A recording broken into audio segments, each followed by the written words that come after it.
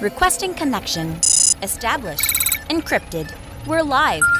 The show you've been asking for. Advice, technology, and community. Linux first, all others second. This is Ask Noah.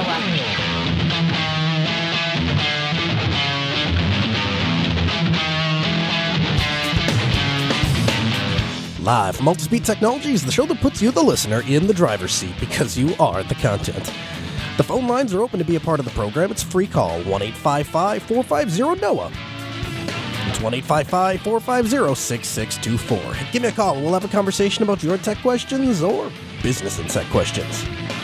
Linux advocate, above all else, small business owner, now host of the only radio show centered around you, the listener. Welcome to the Ask Noah Show. My name is Noah July. All right, let's get right into this. Hopefully nobody is listening to us over Wi-Fi today. If you don't know what I'm talking about, if that sounds strange to you, I would strongly advise you, if you are streaming us over Wi-Fi, to go find a Cat5 cable, disable your wireless card, plug in, listen to the rest of the show, and hopefully by the end you'll understand why. Come back to us. Belgian researchers have confirmed today that every modern Wi-Fi network is vulnerable to attackers. The original vulnerability was detailed last May, but since that time, the attack has been refined, and today we now know that attackers can, in fact, clone your network traffic. Again, all modern Wi-Fi networks are affected. We're going to walk through this at a very high level, a very practical level, and then we'll go back and we'll delve a little deeper. But basically imagine this. Imagine that you have a Python script that you can download. It's pretty readily available online. And you run this Python script, and basically what this Python script does is it clones the network on a different wireless channel. So let's say you have your original network, your original access point name, and it was called My Home Wi-Fi Network, and that exists on channel 1. This rogue channel will be on channel 6 in our example, and we create a rogue network access point with the same network channel on channel 6.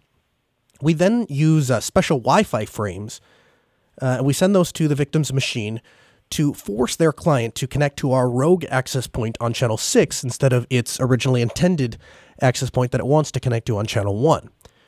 We can use a tool called SSL Strip tool, and this will remove the SSL protection if the server is improperly configured. And at this point, if all of that is successful, we can actually capture all of the data leaving the user's machine because we have performed a man-in-the-middle attack. HTTPS is, when we think of HTTPS, a lot of times we think of it in the browser. So it's a little green padlock in Google Chrome or Firefox that lets you know that you have an encrypted tunnel directly from your machine to the server. And so any information that is sent down that tunnel is protected by the encryption on the outside of the tunnel. But HTTPS is actually used in a lot of things that aren't even in the browser. Software uses HTTPS. We've seen it in iOS, OS X apps, Android apps, banking apps, even VPN, virtual private network apps. And these are all compromised if they're connecting over Wi-Fi. We're going to dive a little bit deeper into this, but for those of you who are just tuning in to get the 2-minute breakdown on what this is and what you can do about it, unfortunately, I don't have great news for you. It's not a bright future. It's not as bad as Heartbleed in that all you really need to do is patch and then you're fine. Concentration is going to be at the client end, so you're not you want to update your routers and stuff like that, but the real update happens on your computer, on your smartphone. But you are at the mercy of the router and wireless manufacturer. And of course, if you have a contract with Altispeed Technologies, then our technicians have been on top of this since 3 a.m. when the news broke. And if your access point and network has not been upgraded already, it will be upgraded within the next couple of hours. So you have nothing to worry about. There's nothing further for you to do. But the attack emphasis is on the client itself. So you need to go back and update now. For those of you who are interested in exactly what's going on here, the Ask Noah show has done hours of meticulous research and is bringing it to you live on the air. The attack targets what we call the 4-way encryption handshake that occurs every time that you try to connect to a Wi-Fi network. So essentially what happens every time you click on the little Wi-Fi icon, you enter in your pre-shared key, or what commonly referred to as a Wi-Fi password.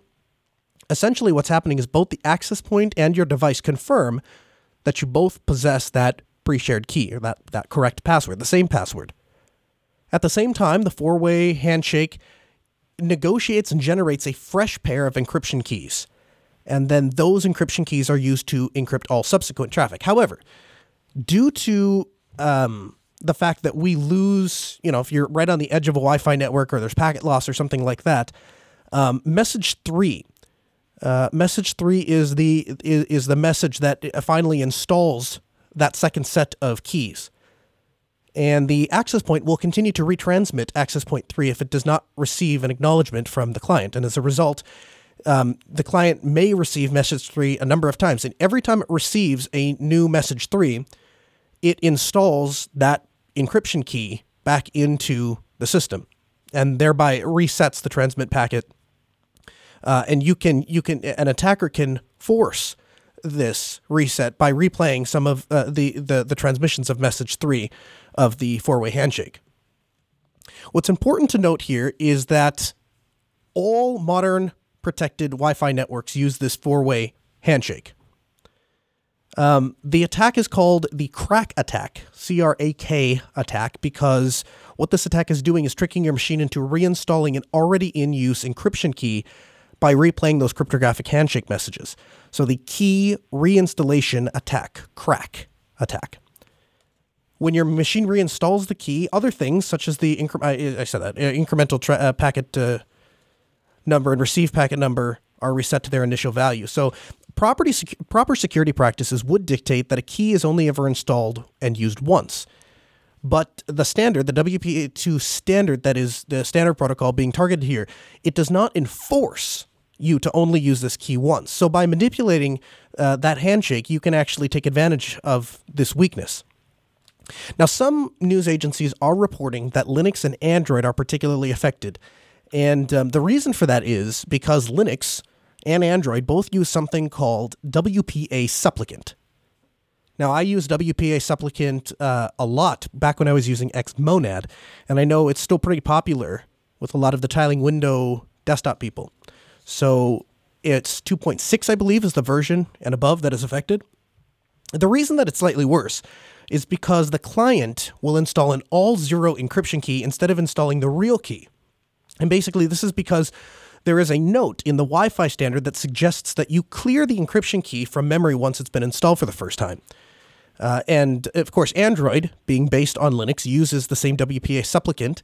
Android 6 and above also contain this particular vulnerability. But, and I say this again, because this seems to be getting lost in a lot of reports that I'm seeing, all computers and all smartphones, every device can be compromised with the crack attack. So you need to update all of your devices right now.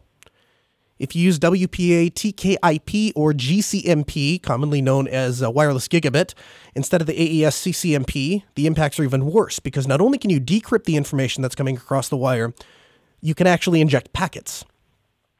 Again, CGMP is being branded as wireless gigabit, and we have seen huge adoption in the past. We are going to continue to see huge adoption over the next couple of years, so it's a big deal. My understanding is that the method of authentication does not matter. So we have had clients that are calling in that have, corporate certificates and stuff like that. None of that matters. You're still hosed. You need to update. A couple of other follow-up points. I did some digging. The next version of Ubuntu will not ship with this vulnerability patched. It will be a 0-day update. As confirmed in the public IRC log from Adam Conrad, the Ubuntu release team member who is doing this release. And I quote from Adam, "No security updates are not a valid reason to trigger a respin, even when they have a scary media-friendly name. People should expect that if they are up to date, we've done our best, and that's why there are security updates in general." All that to say, if you upgrade, it doesn't matter. Whatever you're using, Mac OS, Windows, Ubuntu, Android, iOS, Ubuntu phone, it doesn't matter. Whatever it is you're using, update your system. So yeah, this is a huge news. Obviously, I have spent my day running around like a chicken with his head cut off, trying to tackle a lot of these issues, dealing with our clients and stuff like that. Of course, we have industry experts. Altispeed Technologies is dealing with this on the front lines. We manage Wi-Fis. That's what we do. We manage Wi-Fi networks. And so obviously we're going to those clients and dealing with that. So I have some very real firsthand experience with this today. But another one of my friends and fellow podcasters is Michael Tunnell. Michael owns VisuX. They do web design and graphic design, and Michael has been following this probably closer than I have, because if I've been doing the practical stuff all day, Michael has been researching this all day, and we're bringing Michael onto the program to talk about it. So welcome to the program, Michael. How are you? Fine. How are you? Excellent. So I don't know if you heard my my initial little rant there about the crack attack, but what have you found? What do you have to add to that? What have you found? Well, you're accurate in pretty much everything. The only thing I'd say is the only thing you made a slight mistake is it's spelled with a K. So if someone was searching, it's crack with a K. So it's okay. KRACK. Gotcha. So if they're searching for it, that's what it's going to be found as. As far as the way you explain it is very accurate. The biggest issue is not that it's necessarily the WPA limitations. It's that it's the WPA standard protocol itself. So that's why it's so drastically across the board an issue. Gotcha. So the ironic thing is that the things that correctly implemented the standard properly, like Linux, is one of the most vulnerable things, because the standard itself is what's vulnerable. Right. So that's a little disheartening. You know, if you do it right. What's interesting here is that this is there's a lot there. It's everything from on the internet. You can find everything from the sky is falling, like the world is coming to a catastrophic end, all the way down to, well, this isn't really that big of a deal. Who really cares? And I think the truth is somewhere in the middle. I don't think it's as serious as Heartbleed was, but basically we all just kind of have to hunker down and just say, please give me an update. And of course, like I said, if you're on Altispeed Managed Network, Ubiquity was right on the money. Microtech right on the money, had updates available to us right away. We were able to get all that patched. Yeah. Have you patched this? Yeah, Microtech actually had the problem fixed a week ago. Oh, really? Yeah, they released the patch a week ago silently, but they didn't explain what the patch was. They just patched it and then waited for the release to come out. Excellent. Okay, well, yeah. If people want to find out more, are you doing coverage on This Week in Linux? Yeah, I'm gonna make some videos about it. But one quick thing: Android is probably the Linux side of it. You're pretty much good to go, because most distros have already patched it or are working on a patch. Debian, Ubuntu, Arch Linux are all patched and deployed. The only thing that is so far, OpenSUSE and Fedora are currently working on a patch, but they haven't released it yet. But I expect it to be pretty soon. And the biggest issue is definitely Android, because of the 50% of the people who use Android are affected, because the previous versions are not affected. They're not affected by this. They're affected by a lot of other things. So those are different issues that need to fix. But the problem with Android is that there's a very likelihood that a lot of these devices will never get an update, because the manufacturers won't push anything. So I just wanted to point out that if you've never thought about using Lineage OS, but now's a good time, because it was also patched today. Yeah, no kidding, right? What do you think about Canonical not shipping the 1710, the first distro that they've released in years, with going back to the GNOME desktop? Huge change for Ubuntu users, probably going to bring a lot of people back over to the Ubuntu desktop. That's not shipping already patched. What do you think about that? Well, I think it goes back to your previous episode where you talked about that Ubuntu 17.10 is for the devoted users, and that rebuilding all the ISOs in order to include this patch is not that big of an issue, because typically the people who are going to install this version of the distro will also install the updates that come with it. So just by installing updates, you're good to go. Yeah, and that was kind of their justification, was that, we got people running Ubuntu all over the place, just saying that it's not included in there's going to be tons of security things. Just because this one has a little extra media attention doesn't mean we're going to, undo weeks worth of work and delay and all that.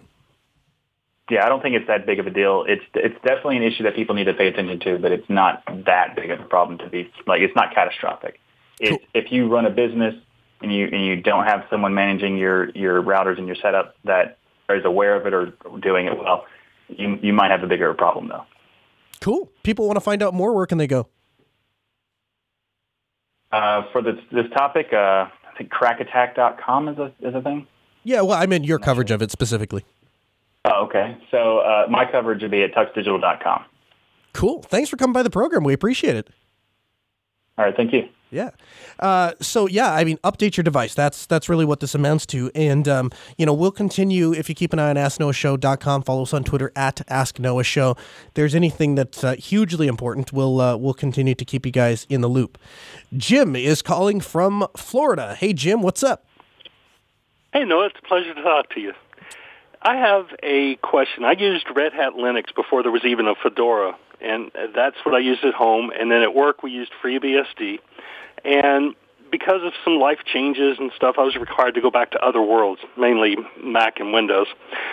So I'm trying to get back into Linux now, and I just want to better understand about the versions. Like with Ubuntu, there's 1704 and the 1604 LTS. What's the whole deal with the LTS versions, and how's that work out? Yeah, sure. So basically, Ubuntu version numbers are actually really easy to understand, and once you understand the naming scheme, then all of a sudden those numbers start to make a lot of sense. Essentially, the first number in the version number is the year of the release. So, for example, 1704 was released in the year 2017. The version 1604 was released in the year 2016. Following the period, the second number is representative of the month in which the distro was released. So 1704 was released in April of 2017. 1604 was released in April of 2016. Now, what's the difference between the LTS and the non-LTS?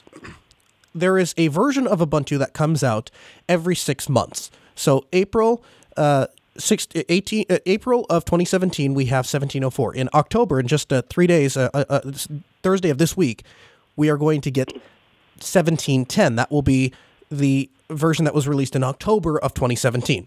So we had 1604, we had 1610, then we had 1704, now we'll have 1710. Every 2 years, so the even number releases, every 2 years in April, that particular version, we append the letters LTS, and the LTS stands for long-term support. And what that means is that the versions that are released with the letters LTS will continue to receive updates for 5 years after their release. So 1604 will continue to receive updates through 2017, 2018, 2019, 2020, and 2021. So April of 2021 will be the last time that you'll get updates for 1604 if you installed it today. Whereas 1704, end of life, I believe, is every 6 months. In fact, I'm almost sure of that because we had a call last week that came in that was talking about 1610. We said 1610 is end of life. So when the next non-LTS comes out, that is when the next non-LTS comes out. That's when the previous non-LTS stops receiving updates and so on and so forth. So why is that important? Or how do you choose between those two? Well, 1710, for example, is a non-LTS, so it will only receive updates through April of 2018. However, 1710 is the first first Ubuntu distribution in the last 5-6 years, whatever, that is going back to the GNOME desktop.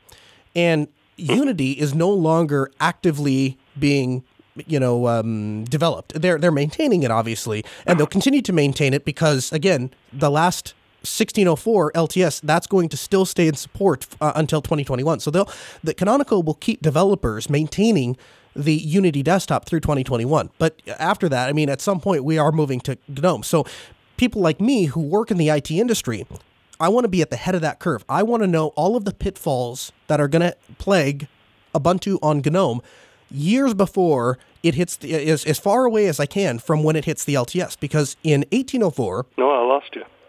Okay. You lost me as in I talked too fast, or lost me as in the phone connection dropped there? Hello? Hello? Hey, sorry, our phone connection drop there for a second? All right, I'm going to put you back on. Lost you, Noah. I'm going to put you back on hold. Sarah, maybe you can pick up and see if we can get Jim in Florida straightened out here. And if we can't get his call straightened out, then I will. What we'll do is let's see. I'll just put call issues.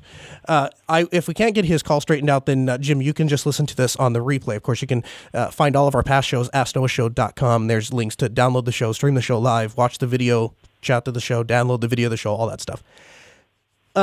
But yeah, basically what you're looking to do is when 1710 breaks on Thursday, I will be one of the first people to download it. And the reason is I want to play with that distribution. I want to find out how it works. My understanding from talking to people like Ellen Pope and Martin Wimpers is that Canonical has done a very good job of taking what was great about GNOME and polishing the heck out of it.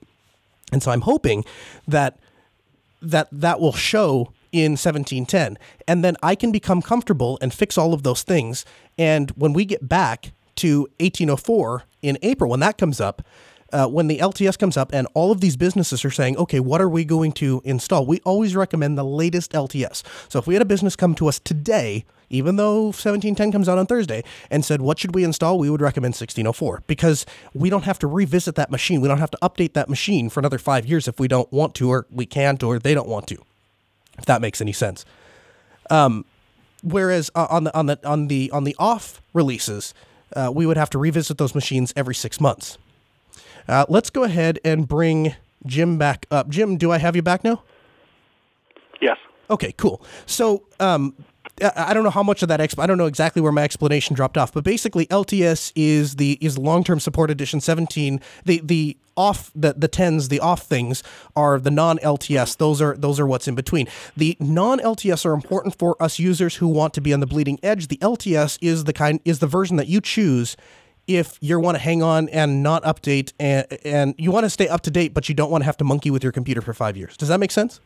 Gotcha. Yes, it does. It makes very much sense. Thank you. So yeah, and any business that asks if we're installing it for a client, we always recommend the LTS, the latest LTS, whatever that happens to be. So when 1804 comes out, we will start recommending that LTS. I don't know what's going on with our call system today. That will be recommended to all of our businesses, and we'll let them use that. Now, what's going to be interesting is when that happens, when 1804 comes out, hopefully that Altispeed has had a chance to test all of the issues in the non-LTS and work out all of the GNOME issues.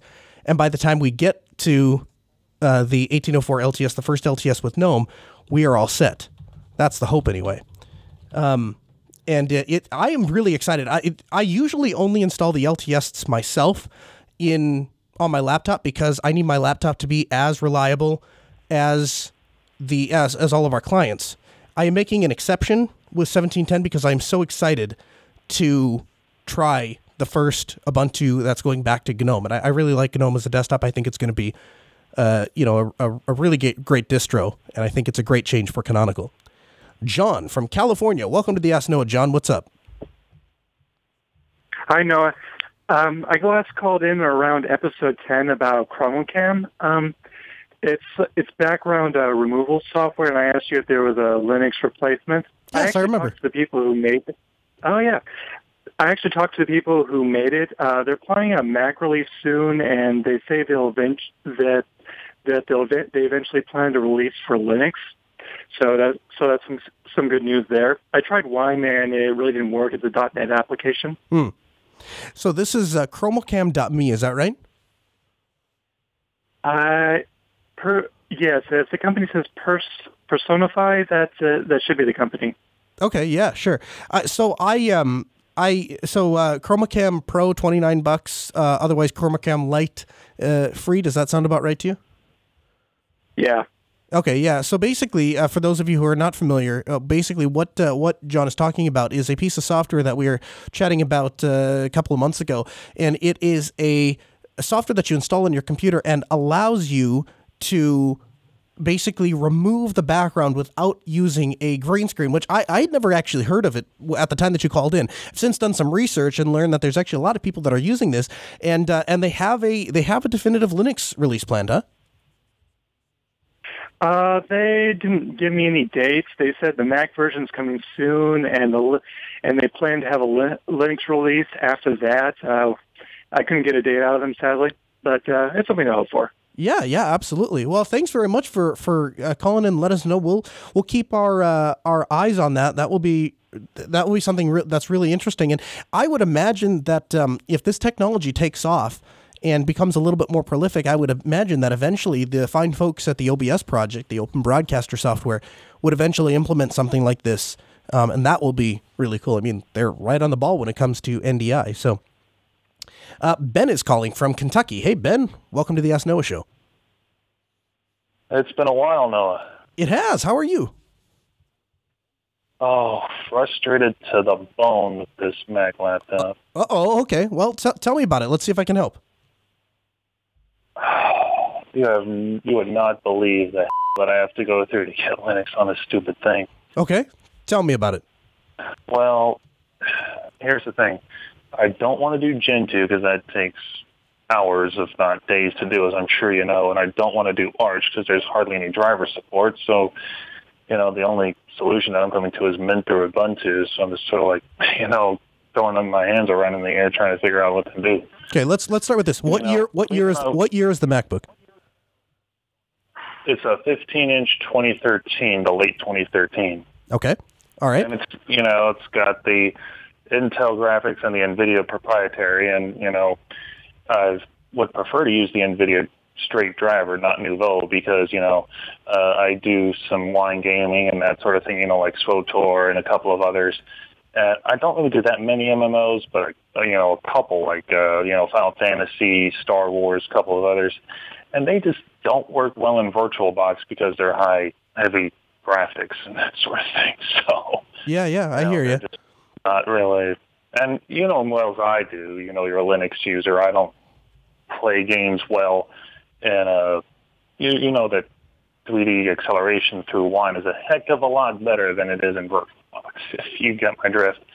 And I know you're not a big gamer like myself, but I just don't want to put any Linux users down, but Windows is the dominant platform for gaming. I mean, Linux is close, but, as long as Windows is around, that's going to be very hard to match. But anyway, the trick is, I only have like maybe 17 out of my hundreds of games on Steam that work natively to Linux. And, I can live with that, but, the trick is that, I don't really play many of the modern games as much as the ones I play through Wine. But regardless, back on track, the one slight problem that I've got is, a lot of the modern window managers, GNOME is the only one that works best on this screen because of the high DPI screen. And, Cinnamon, Mate, and GNOME are the only three that I've found in my testing that work properly.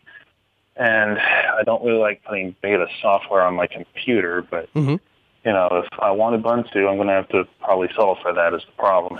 Okay, so here's what I'm hearing. So let's back up a little bit. So first of all, the games aren't necessarily an issue on the MacBook itself. That's an issue with the compatibility of these games with Linux. Yeah. Okay. So let's step through these one problem at a time. So first of all, regarding high DPI. So if you went back to the latest LTS, which is what I was just talking about a little early in the program, 1604 is going to have Unity. Unity works very, very well with high DPI. I have a Chromebook Pixel that has a 2K display on it that is completely unusable out of the box if you don't have high DPI support. And they have basically it does kind of what macOS does. It pixel doubles, and you can just drag this little slider, set it to 2, and all of the applications are magically going to just look nice on a high. I have no blatant clue how to do that, dude. Yeah, no worries. I'm going to walk you through it. So what you're going to do is you can get yourself to where you have 1604 installed, right? Yeah, I can do that fine. It's just the screen looks like it's 1,000 pixels sideways. Yep, I got you. So what you're going to do, the first time you get into a bunch of it, I'm not saying this is going to be the easiest thing in the world because I get it. It's hard to even read the text. I mean, you can't even tell where your mouse is. It's so small. I've been there, believe me. The text is so dang small. It's like, how can anybody read this crap? Yeah, I got you. So what you're going to do is you're going to press the Windows key or the super key, and you're going to type display. You don't need to read anything for that because you can see the keys right on your computer. You're going to type display, press enter. Exactly. It's going to open up a dialog. On the bottom part of that dialog, even if you can't read what it says, you're going to see a little slider.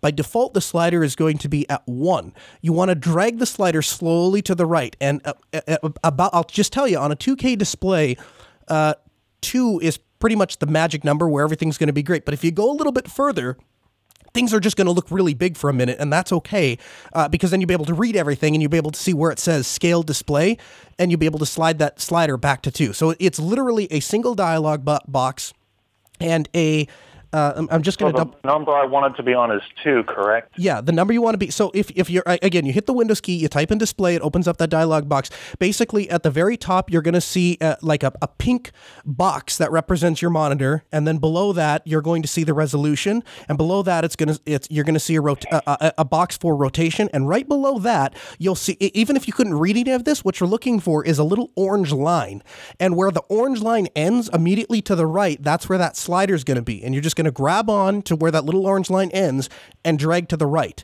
and that will scale your display up. And once you get a little bit higher, then you'll be able to adjust it to 2. And I found that 2 is about perfect for pixel scale. Right.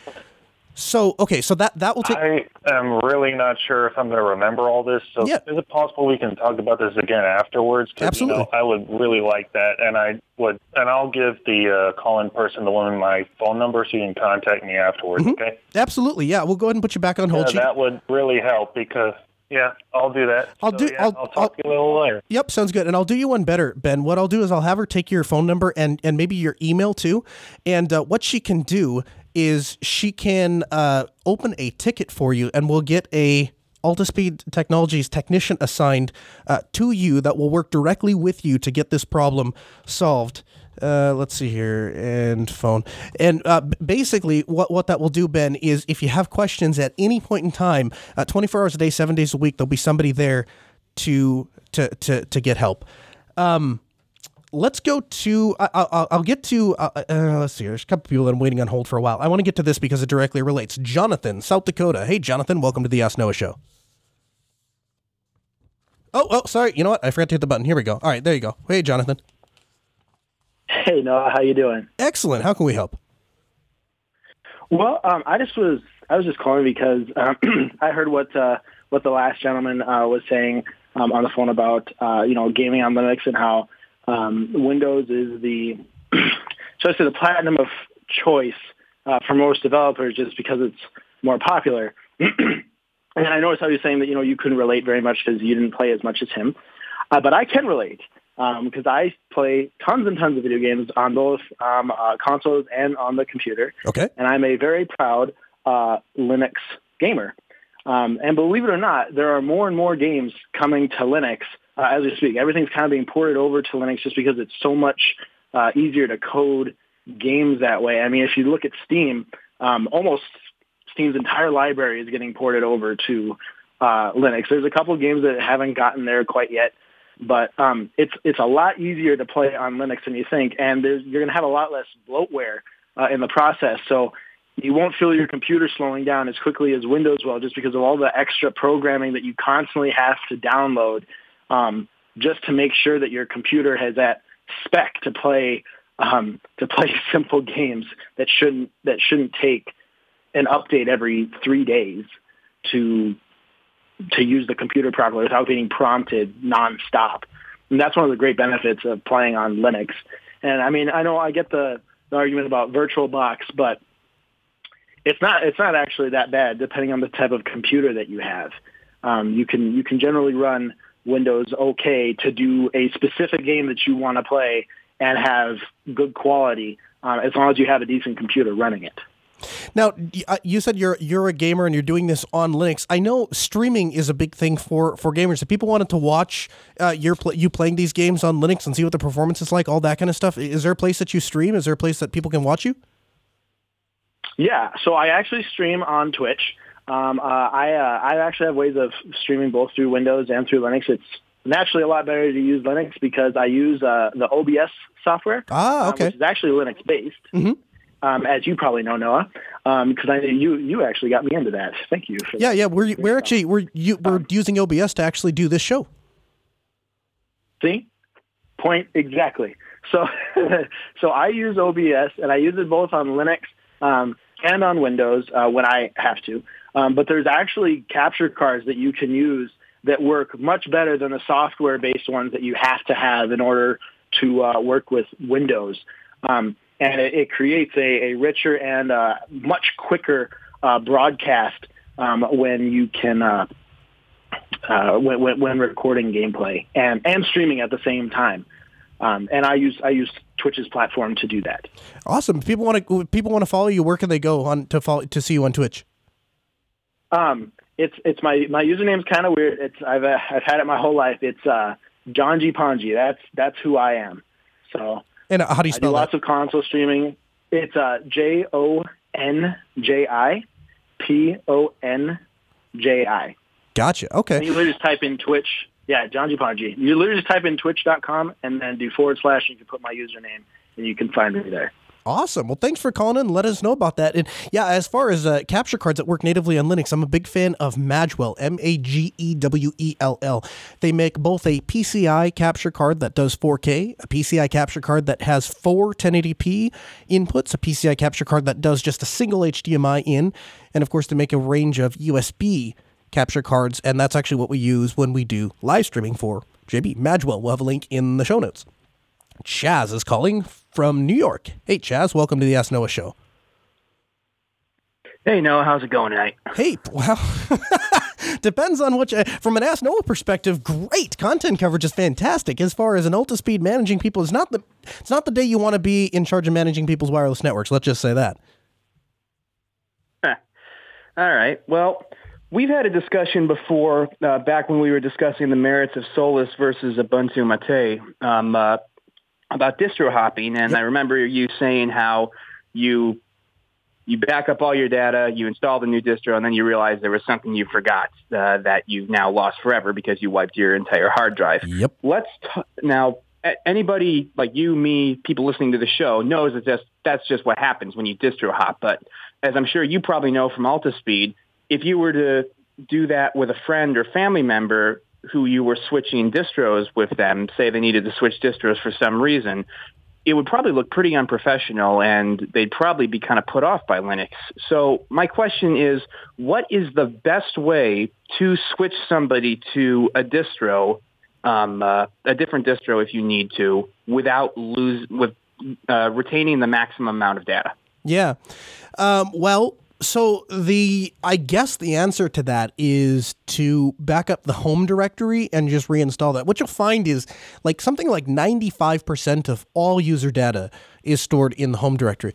The Thunderbird portfolio that contains all of the emails, all of the address books, the Firefox bookmarks and shortcuts and customizations and additions and all that is stored in the home directory. Obviously, all of the users' documents and pictures and anything they've downloaded, the default save location for documents and stuff, all of that is stored in the user's home directory. So you can tackle a lot of that by just moving that home directory. And in fact, it's really interesting to kind of watch when we do this for clients, and we'll go in there and we'll back up the Thunderbird portfolio, and then we'll put the home directory back in and set that back up. And it's kind of funny to watch their eyes kind of glaze over when they're kind of looking at now how did you move all that stuff? I didn't give you my email password or any of that. And I'm like, yeah, but we have our ways. It's kind of cool. But you can move the vast majority of that stuff just by tarballing up the home directory and then untarballing it into the user's new computer. And that should work across most distros. There's a couple of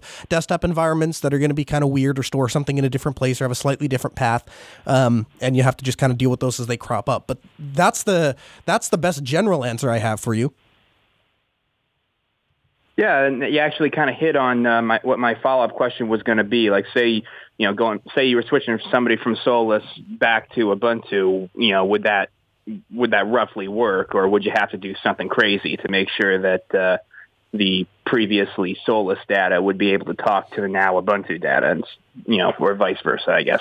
Yeah, so Solus, Ike works pretty closely with other members of the community. So if I had to guess, and this is a guess because I haven't actually done it, if I had to guess, I would say that you have a very high likelihood of things just working. And again, that's, when I went to the Ubuntu rally a couple weeks ago, you can see how Ike interfaces and talks with other people like Martin, and some of the other people. And what you see is this community that is geared towards Linux. And even though each of them there's one guy there that was representing Fedora, and there's one guy there who's representing, obviously, Ubuntu Mate. Ike is there repping Solus, but they all work together, and they all help each other out when they need help. And because of that, they all look at best practices, and then they all implement them in their own various distros. And I've said since day one, and Ike and I had a very frank conversation about this, is I still to this day don't believe that Solus is a good choice for a daily driver desktop general purpose operating system. I don't think it's a good choice. I think that there is a fundamental lack of certain software that exists on Solus. I think that they are fixing that. I think they're revamping the process to get software added. I think they're revamping what software is there. I think they're expanding their team. Ike has come on board full time now to support Solus, so I think they're getting there. But at the same time, I don't think that they offer a truly competitive product to something like Ubuntu proper. And I think that if you want to put grandma or mom or your sister or random client on a general purpose operating system and you want it to compete in that macOS/Windows world, Solus is not the way to do that unless you know ahead of time what their specific environment is going to be. We put a very large organization on Solus. It was actually one of the first times I ever used Solus. And the reason that we did that was because their main application was a web-based application. And the reality is Solus will get lifetime updates. As long as he maintains a project, he's going to continue to update the thing. So we never have to worry about reinstalling the computers. And all the computers need to do is open Chrome. So Solus in that particular instance is a fantastic use case and works phenomenal. And I wouldn't recommend anything else, in fact. I think it does such a great job. So if you know what software you're going to use ahead of time and you know you'll never expand beyond that, then I think Solus fits the bill in spades. Does that help you at all? Yeah, I actually put Mom on Manjaro, but same concept. So, I think that will help out if it ever needs to come to that. Yeah, and there's people in the Ask Noah Telegram group are pointing out that Solus does have Steam, and so again, they are definitely moving forward. I really think that things are going in the right direction. It's just the first couple of times I tried Solus and I would go to run, Simple Help, which at this point we use for everything now. In fact, I run the Ask Noah show using Simple Help and went to install the remote access client. Nope, sorry, can't do that. It doesn't run. And, basically it was an issue with Java and it's since been rectified. My understanding is, but yeah, we have so many great choices and they are just getting better. We're going to get to a story in a little bit about Red Hat and it really outlines what that company is doing right. And, I went on quite a rant last week about how great Canonical is doing in the desktop world. And so, and then apart from Ubuntu proper, you also have projects like Ubuntu Mate. I call Ubuntu Mate my utility distro. If I have a computer and I just need that computer to run and run and run and run and run, and I need one application to open up and run, or maybe one or two applications to open up and run, I am always going, my first grab is Ubuntu Mate because it's a very utility-based distribution. And he has Martin Wimpers has augmented that so that you can replicate the setup of Windows, you can replicate the setup of Mac OS, you can replicate the setup of traditional Linux desktop. All of those things are possible in Ubuntu Mate. By default, the GNOME 2-like style that it ships with by default is really excellent for all of the studio machines in here, for example. They are all running Ubuntu Mate. And the reason for that is I don't want a big dock along the left-hand side of my monitor. It eats up screen real estate, and the only thing that the computer in front of me needs to do is manage the call interface. The computer to my right, the only thing it needs to do is manage the chat room and the streaming system. The computer all the way over behind me, all it needs to do is run a dedicated instance of Open Broadcaster Software, OBS. For those things, I don't need a big dock along the side. I don't need cascading windows. I don't need multi-monitor support. I just need it to do that one thing, whatever that one thing is. And Ubuntu Mate fits that bill every single time. When I'm putting a new user in front of a computer, or when we do our Linux-based kiosks that we install in hotels and in lobbies and in malls, those kinds of applications, I want the user interface to be overly welcoming to the user. I want it to be in their face and obvious of what to do. And when you have that big old dock, especially if you increase the size just a little bit and you stick the familiar Firefox and Chrome icons on the side, every idiot that sits down at that computer can go, well, I know what that is. That's a Firefox. I click on that one. Or Chrome. They know what to do without any sort of instruction. And in a blind test, what you find is, even though nobody really wants to talk about this or admit it, in a blind test, what you find is desktops like Unity are actually almost more friendly to users than Mac OS or Windows. They confuse people less on average. The dash home, where I can click on that icon and type to search for an application, is more obvious than the Spotlight, this magical incantation you have to click on the keyboard to get Spotlight to come up, or click on the little magnifying glass that's over at the complete opposite side of where all the menus are. It is more obvious than trying to click on a start menu and then go through subcategories of programs. It just doesn't make any sense. So, but yeah, all that to say, you have a lot of really great options, and they are only getting better. Hey, I want to invite you guys, everyone who's listening, I want you to become a part of the show. If you can't make it in to call, I want you to head over to asknoahshow.reddit.com and make your voice heard. We have a growing community over there. We also have a growing community at telegram.asknoahshow.com. Basically, if you're not familiar with what Telegram is, it's basically like an instant messenger chat client. And you can join the discussion there. Obviously, there's a lot of discussion going on about WPA2 security today.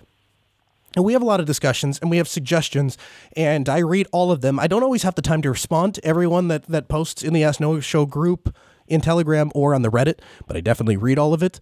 And one thing that has come up over and over and again, including from Chris himself, is the suggestion of voicemail. And again, I want to take a moment to outline how this show works. We are live every Monday evening at 6 p.m. Central, and I bring to the table my 10 years plus of working in the trenches of IT. I've worked for a couple different companies, and now I own my own company, and starting my own business and running my own business for the last 9 years. I'm excited to share with you that experience, and I'm more than happy to answer your questions live on the air here for an hour. The trade-off is, and I think with all due respect to some people, I think this gets lost sometimes. The trade-off here is that I give my consulting services, which I am paid well for during the week, I give those services away for free on the air, and I take your questions and along with my answers, and we combine those things into a show that we can then cumulatively give back to the community. So that's my way of contributing back. And if this hasn't been clear, that's why we don't answer a lot of Reddit questions here on the air. That's why we don't, up until now, haven't had a voicemail that we've read on the air. We yield the airtime to the folks that make it a priority to come to ask their questions live on the air. And we have gone through extensive lengths to make sure that everyone has the opportunity to call in. We don't want the barrier to be cost. We don't want the barrier to be free software. Any of that, we try and move heaven and earth to make that possible. And to that end, we are actually setting up an entire back-end service for one particular viewer that has wanted to call into the show and is not willing or able to use Skype, which you can do for free, and call a toll-free number. We're going to make that possible for him by setting up an entire backend and giving him credentials that he can then log in using free and open source software to make it on the show. So if you want to participate in the show and there's something that's preventing you from doing it, let me know. The other thing that we are doing is we are looking at either changing our live time or expanding the show to air more than once. And there is a poll that will be included in the show notes. So if you are one of those people that you're like, I would love to participate in the Ask Noah Show. I have a question every week, but I work up until 6 p.m. Central when the show airs. So if you had it at X time or Y time or this day or that day, that's something I would consider. If you need more support than a 5-minute phone call on a radio show, or if you can't make it during our lifetime and you need help right now, Altispeed Technologies, that's my employer, we do offer creative cost-saving solutions, and we don't sacrifice quality when we do it. And you can call customer care at 1-866-280-1433 or email support@altispeed.com, and they will be happy to address your concern right now. It's kind of what we're doing with Ben, except we're giving that to Ben away for free because he made the time to be here, but, well, we just couldn't solve it in a 5-minute radio call. But a customer care representative, they're going to get in contact with you, and they will work around your schedule and solve your problems. Now, all of that said, we understand that some people don't always remember when our show is airing. We are live on 88.3 KEQQ 88.3 in Grand Forks, and that means that we have 1 hour. The show goes live at exactly 6, and it goes off the air at exactly 59 minutes and 36 seconds, and not a second more. I mean, that's when they transition, and we can't we can't take over the next show's time, and we can't start any earlier. And so that's a little under 1 hour by the time, really it takes me 2 minutes to get through the intro and about a minute and a half of outro. So we're down to like 56 minutes that you actually have to call in and ask a question. So we are excited to announce the next step of the Ask Noah show. Now, thanks to Voxtelsis for our new broadcast talk show system, we can now take your voicemails. And what we're going to do, we're going to try this in a slightly twisted fashion. What we're going to do is we're going to take your voicemails, and our production team will contact you during our next live show and put you at the very front of the line to get your questions answered. So again, it takes me maybe 2 minutes to get through the intro, and then the show is live, and those calls, they were going to be put front and center.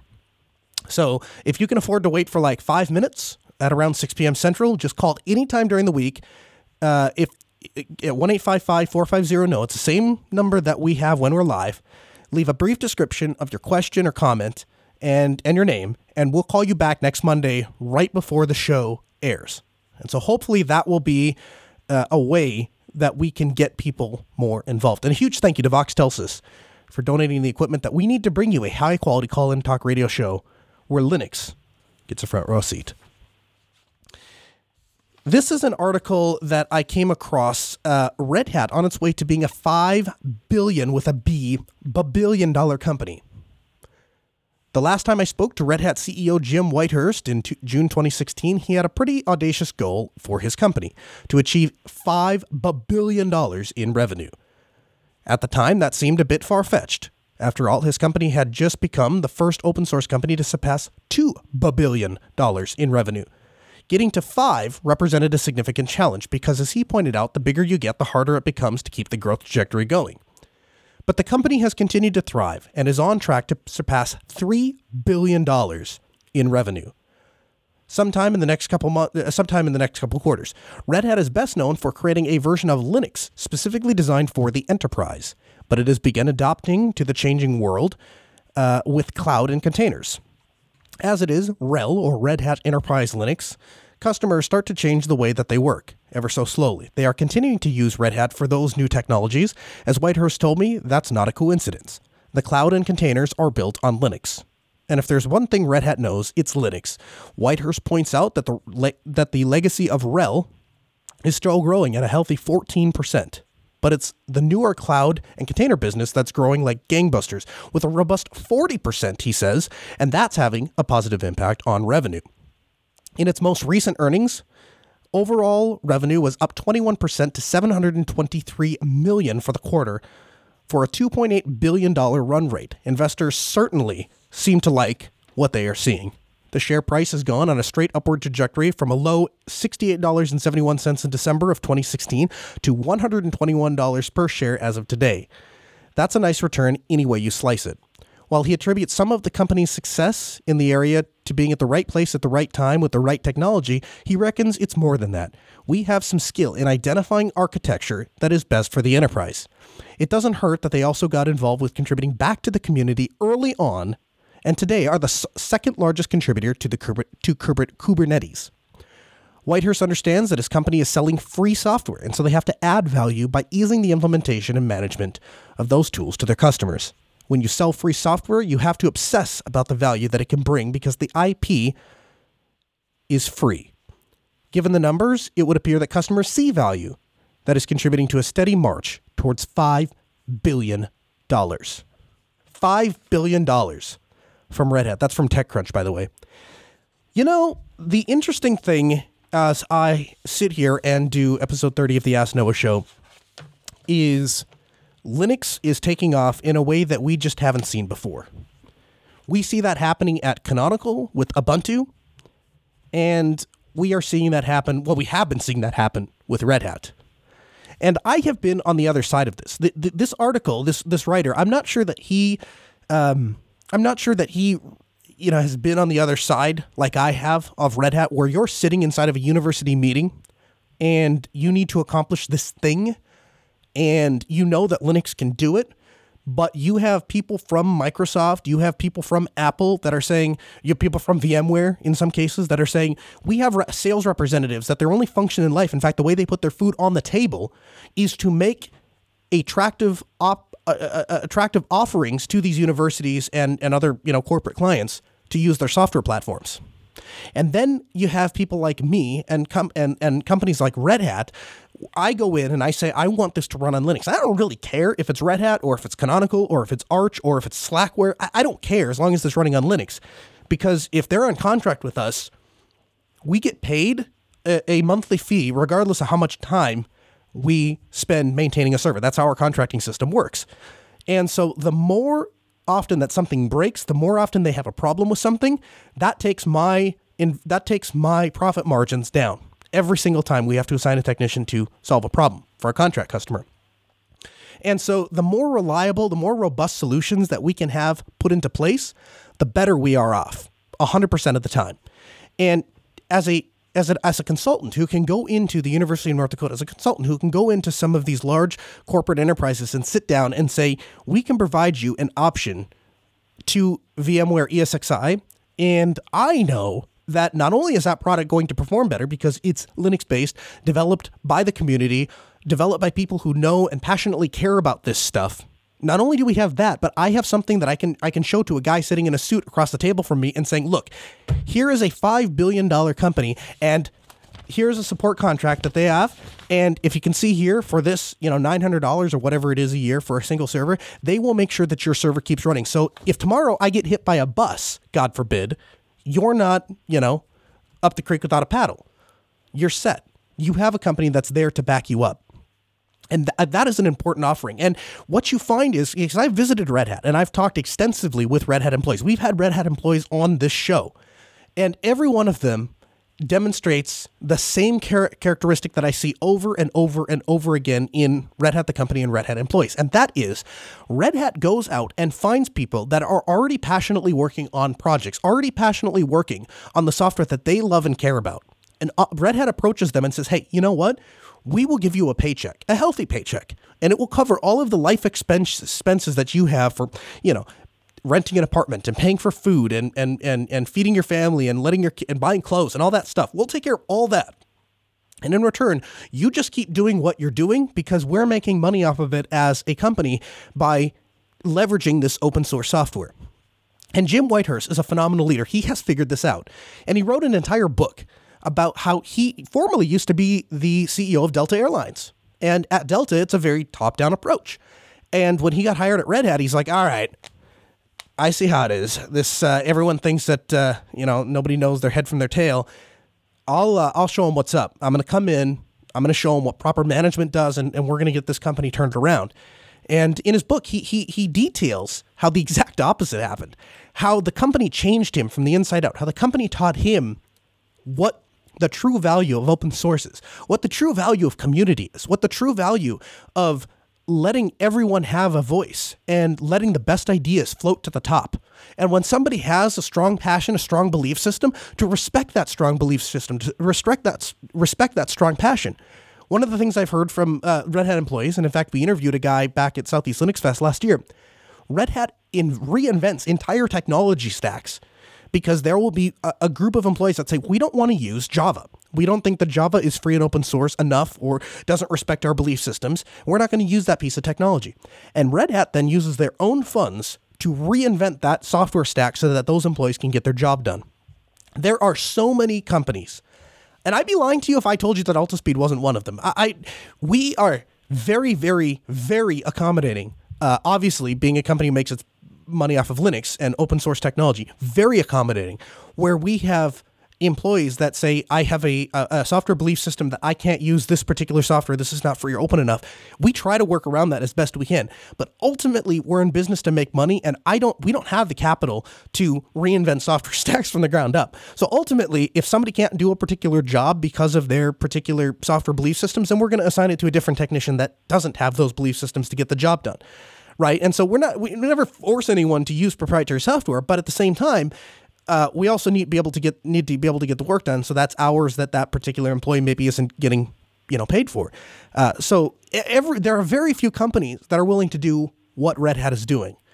And I think as we march on through 2017, as we wind down and start, entering 2018, I think it's going to be really interesting to see what happens both at Red Hat and Canonical, because the Linux landscape is changing, and we're super happy about it and excited to be able to talk to you about it on the Ask Noah show. If you guys aren't following us on Twitter, at Ask Noah Show. You can follow me personally at Colonel Linux.